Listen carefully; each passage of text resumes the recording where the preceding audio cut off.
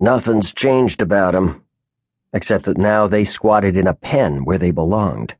Jones Henry sneered in contempt. Go on, be scared. Should have shot the whole batch of you when we had the chance. He regarded them down on the ground below, past the site of his combat boots, where they squatted, stuffing their faces with American rations instead of rice and fish heads. Kissed on the ass is what you got instead. One gaggle even shared puffs on an American cigarette. None looked you in the face. Thought you had so much honor you'd rather kill yourselves than be captured. All bullshit. That's what your Jap lies turned out to be. The prisoners' camp in the heat had its predictable odors of latrine and old sweat and ammonia disinfectant. The stench rose to the guard tower where Jones paced. He'd likely soon have enough of that stink buddied in some snake hole, ducking shells overhead when they invade Japan itself. So you yellow Japs just be glad nobody plans to shoot you, unless you get out of line. Prisoner of war duty at least gave a breather until the big push. Patted on the fucking head, maybe. Jones rubbed the smooth barrel of his piece, but just try to escape with me up here.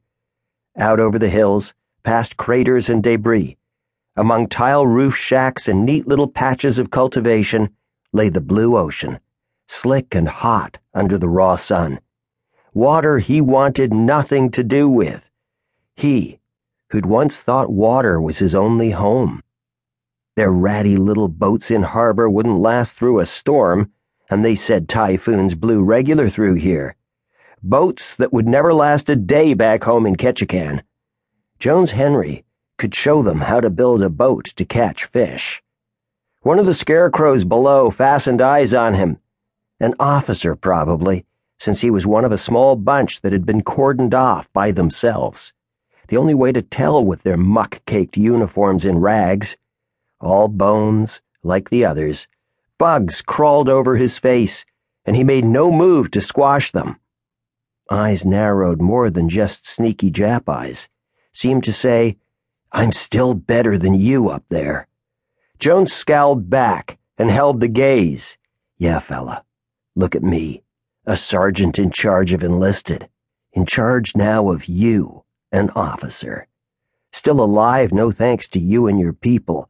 In a few weeks, I'll be taking fire again from Japs like you. Well, you'll be here all safe, so don't feel too sorry for yourself. Those cooties crawling over your face that you're too lazy or too full of yourself to smash, let 'em chew their fill. Jones cradled his piece for long enough to light up. He let the cigarette dangle from his mouth while he slapped the stock. Just try to escape, Jap. Give me the excuse.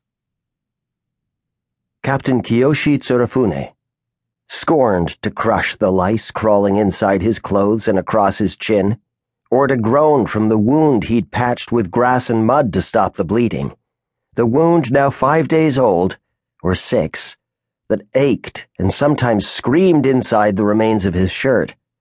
To eat their food was disgraceful enough. He'd let the time for honorable death slip away when he'd lost consciousness, and now he sat waiting for slow dishonor at the barbarian's hands. He glanced around. Others watched him with dead eyes. Soldiers under his command who had survived, lice-caked like himself. He'd failed them, had set no example of dying with honor. They, who had heard him day after day shout words of duty from generals and from the emperor himself. He'd warned of the unspeakable tortures that awaited those taken alive, taken in disgrace. And now he, alive among them, awaited the enemy's pleasure. How would he face his father, if he ever survived to return to Sendai? Father might be glad to have a son back home to help direct the family's small fleet of fishing vessels that were out searching for food in the sea that would feed their countrymen during the struggle against American imperialism.